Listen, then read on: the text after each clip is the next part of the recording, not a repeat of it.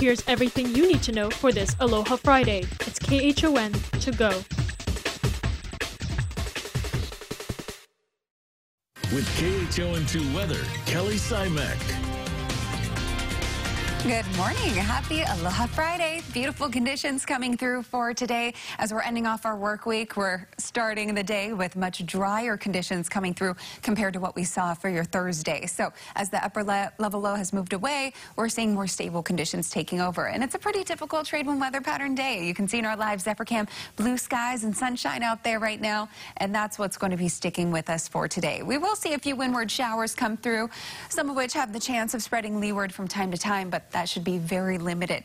Now that's going to change tomorrow though, as an upper level disturbance is going to be bringing more instability and the potential for some heavier showers, and that'll start late tonight through Sunday with a thunderstorm or two possible over Hawaii Island slopes each afternoon. So be prepared for the wet weather to take over the weekend. We're looking at going from about a 12% chance of rain today closer to a 30 to 40% chance of rain by tomorrow. So some areas will still see the partly sunny skies, but it's just going to be a lot wetter statewide. So keep those umbrellas on hand in the coming days.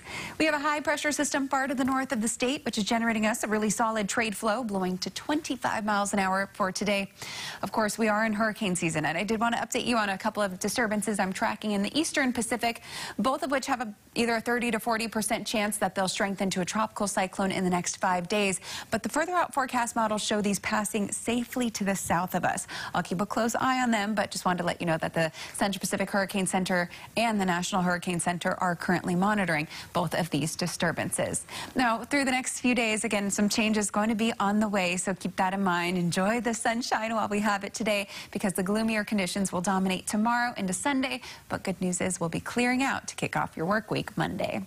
All right, that's Look Your Weather. Now let's send it on out to Surf News Network's Betty DiPolito, who has all you need to know on the surf front. Hey, good morning, Bonsai Betty. Hey, Kelly, good morning. Well, we have no surf advisories posted for us today, and changes coming up for our surf, too. North swell is slated to come in later on in the afternoon into tomorrow. It's just 1 to 2 feet right now. Pretty slow on northern exposures. Makaha flat to 2 feet, so not much happening there. There's still a little bit of a southwest. Ala Moana Diamond Head checking in 1 to 2. You could find a plus here and there. Waikiki's flat to 1. Sandy Beach solid 1 to 2. And Makapu'u more like 1 to 3, being pushed by the pretty breezy trade winds. 15 to 25 they'll crank up to today. There's still some box jellyfish around, so watch out for those little buggers. We've got a high tide 1 p.m. at 2.0 feet. Sun Pauhana time 6:19, rising around 6:24. Here is today's Need to Know. It was Hawaii's deadliest month when it comes to COVID-19. 12 more residents died yesterday for a total of 193 to end the month of September. 332 new cases were also reported. Health officials also investigated 2 COVID clusters in September, both involving work settings. One on Oahu involved 13 transportation workers. Secondary cases were identified. None were vaccinated. While a spectacular sight, the latest eruption raises health concerns. That includes lightweight volcanic fragments like Pele's hair that can irritate your skin and eyes, and VOG, which can trigger respiratory issues. If you're having a reaction to VOG, stay indoors and open the windows or use the AC, and if possible, get away from the area. Hawaii Volcanoes National Park says they're expecting upwards of 1,000 people a day, if not more. So bring a mask, because at nighttime it can get pretty crowded in these lookout points, and try to social distance as best as you can. One other thing, though, it is so important to stay inside these roped areas and stay on the paved pathways, because, Calvin, do you mind zooming in on that earth crack over here? What that is basically just a giant hole in the ground. Some of them are shallow, but a lot of them are very deep. And at nighttime, you can't see a thing out here except for the orange glow, the lava shining a light onto the plume. So it's so important to stay on the paved pathways, because it's very easy to hurt yourself, fall into those holes. And that's also why it's good to bring a flashlight, because at nighttime this is so handy. Beginning this morning, October 1st, students can begin applying for federal financial aid.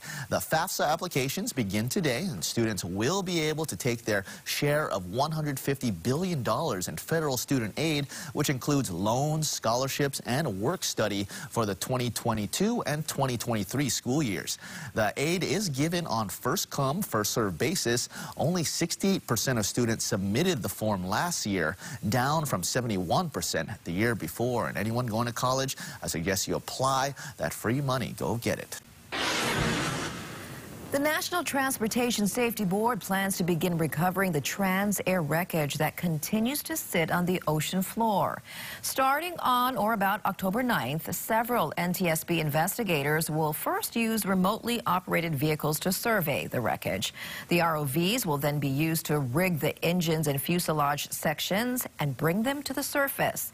The black boxes will be sent to a lab in Washington, D.C. for analysis, and the wreckage will be examined here in Honolulu before being sent to the mainland for further testing. The 737 cargo jet ditched into the ocean on July 2nd after engine issues shortly after taking off from Honolulu. The two pilots on board were injured. New this morning, newly retired boxing star Manny Pacquiao has filed his bid for Philippine president. October 1st kicks off the week-long registration period for candidates seeking to be the country's president. The presidential election is expected to be contentious as people in the Philippines are not only suffering from surging COVID-19 cases, but also widespread hunger, unemployment, and a growing economic recession. And that was your morning news. Make sure to tune in right back here Monday morning at 7 a.m. It's everything you need to know with KHON to go.